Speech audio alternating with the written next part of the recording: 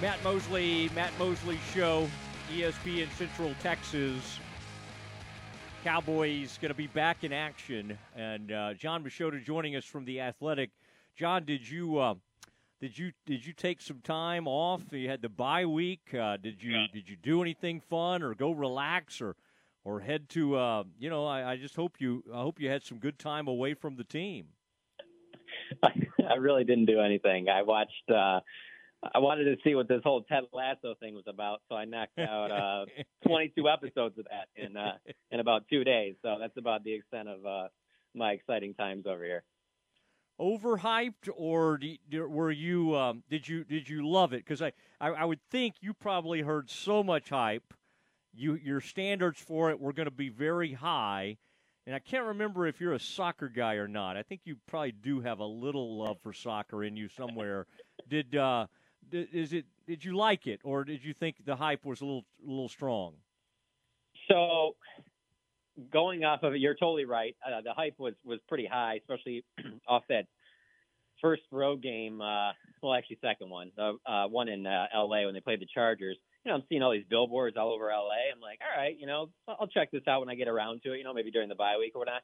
And I thought it was good. I'd say the way I would probably compare it would be like, I think it's like probably on Derek Carr level. Like, are there better quarterbacks out there that have played the game? Sure. but Derek Carr is a good, solid starter. If he's your starter, that's pretty good. But it certainly isn't a Aaron Rodgers, Tom Brady, Peyton Manning level. It's not Breaking Bad or something that would get me to binge watch it like that. But I'm hooked now. So they got me with that, and I like the positive message of it. But I don't think it's like the greatest thing I've ever seen. Does the old curmudgeon Todd Archer, our longtime friend from ESPN.com, who's kind of a soccer guy, he likes to, talk about Premier League, and he pretends to know things about soccer. Do you think he likes it, or is he just too much of a curmudgeon for it? That's a good point. I've never even asked him about that. I would think because he is a soccer fan, but you could be onto something there. He might not have time for stuff like that, So, and he's got the family life going on, so I don't know. Good question. He says. Yeah, it is Jon Machota joining us from the Athletic, and Cowboys coming back in. Boy, that was a nice way to go out, have the bye weekend. Now, of course, as only the Cowboys could, they had an arrest right away. Casey, I think you're the one who taught me to make sure I had that right. Casey gets the DWI right out of the chute. But for the most part, all the news has been, relatively good.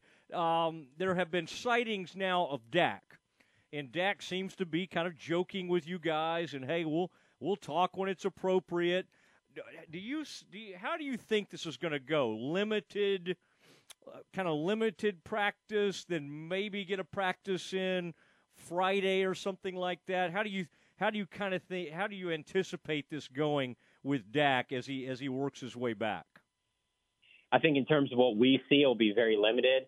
And then for the stuff that the media isn't allowed out there for, I think that, he'll be out there doing most of the regular first team reps. I just don't think he'll be, maybe moving outside the pocket as much as he would in a normal game. I think it's going to, that's going to be limited within itself. But ultimately, I would be surprised at this point if he didn't play against Minnesota, to the point where I think that if he doesn't play against Minnesota, it would probably be because he suffered some type of a setback between, now and Sunday, because he certainly doesn't seem like the type of guy, from what we saw the other day, that is in any significant pain. Everything we've heard from the Cowboys has been positive. And then I just continue to go back to just the way he was right after the game in New England, and just cracking jokes as soon as he got to the podium, because he's obviously wearing this walking boot. And he, right off the bat gets asked, what's that on your foot? And he's like, oh, these are Jordans. And he's like, no, but on the other foot. Oh, yeah, no, yeah, that's no big deal. Like, and then he's laughing about it. And you're just kind of like, if this is really that serious, I just don't see a guy on his position, especially a guy coming off of missing most of last season, joking about something like this. So I would say to Cowboys fans, the biggest concern would be that he gets out there and he suffers some type of a setback in the game or during a practice or something like that. But as of right now, I think he's good to go. How confident do you sense this team is sitting there at 5-1, on a roll? and now being discussed as possibly a top 5 team in the NFL. It used to be they would say things like, "Oh, I wish we could fast forward to the playoffs." I remember some Wade Phillips teams that were like that.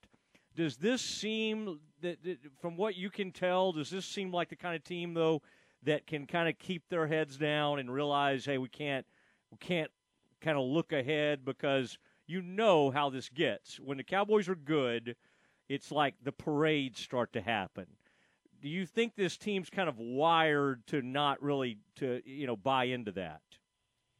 I do, and I think it's because their expectation is to win the Super Bowl. It's not to get to the playoffs. It's not to maybe win a game in the playoffs. They think that they're good enough to win a Super Bowl. And I think that, even though I don't know that any player, front office member has said this publicly, but I think one of the big reasons why is not only because of what the talent is they have on their roster, but how many guys have stepped up that really haven't happened in years past. Like, no one was really expecting Micah Parsons to have this impact, Trayvon Diggs that make this immediate of a jump from year 1 to year 2. And then more importantly, just Michael Gallup gets hurt, and then you have other guys like Cedric Wilson and Dalton Schultz step up. You have Lyle Collins get suspended for 5 games, and they're going to start Terrence Steele for 5 games, and he's been fine. Like that, nobody thought that was going to happen. You lose Neville Gallimore. No one was expecting Osai Odighizuwa to come in there and be, an above average, a good defensive tackle in his rookie year out of a 3rd-round pick. There's just been so much of that necessarily hasn't been there in years past. And so I kind of, in a way, compare it to 2014 and 2016. So in 2016, I thought that they caught fire, but it was kind of like a young man's like Dak and Zeke leading the way, where it was kind of like, hey, we don't know anything else other than this. We're rookies. Like, let's just ride this wave.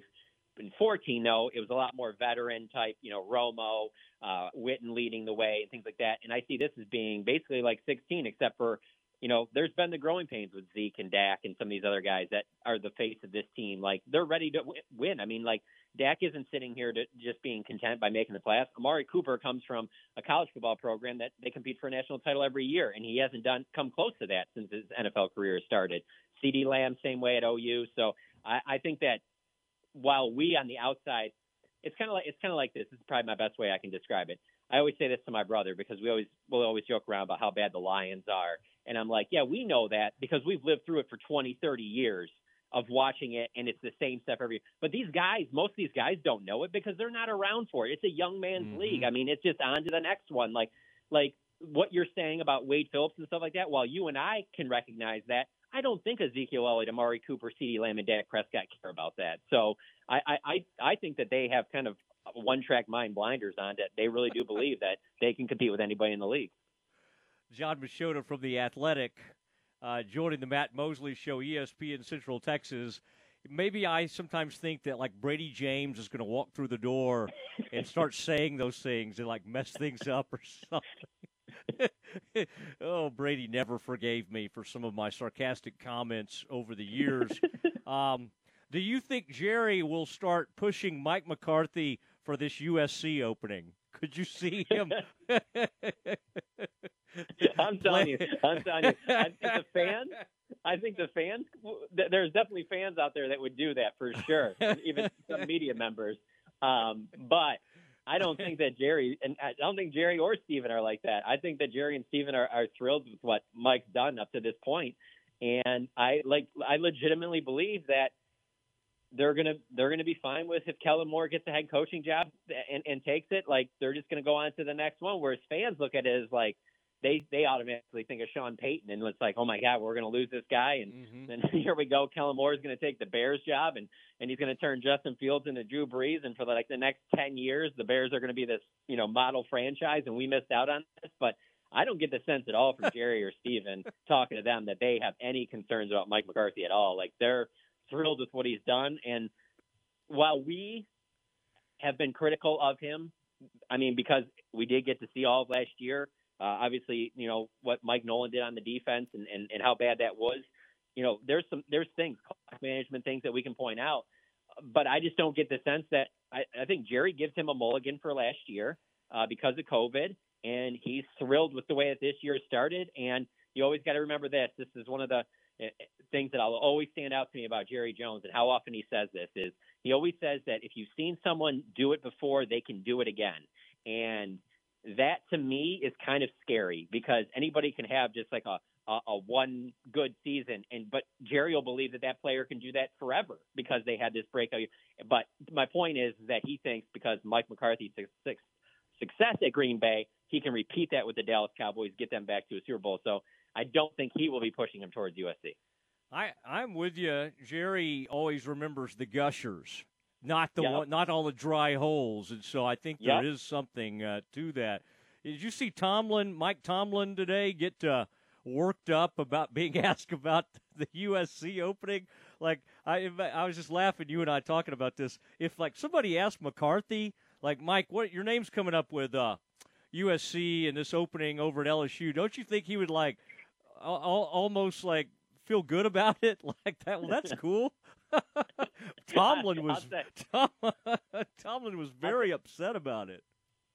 Tomlin, that did surprise me. I mean, just hearing that answer, I was like, simple no would have sufficed. Like, I don't know, man. That's almost like a guy that's like, what do you dislike USC or something? Like, I don't think he needed to take it to that level, especially for a guy like Mike Tomlin who doesn't generally make statements like that. I don't know. Maybe he's frustrated with something going on with their team right now, but like, I didn't think that it was that bad of a question. And then I was kind of, I don't know, I guess I was kind of neutral on the answer.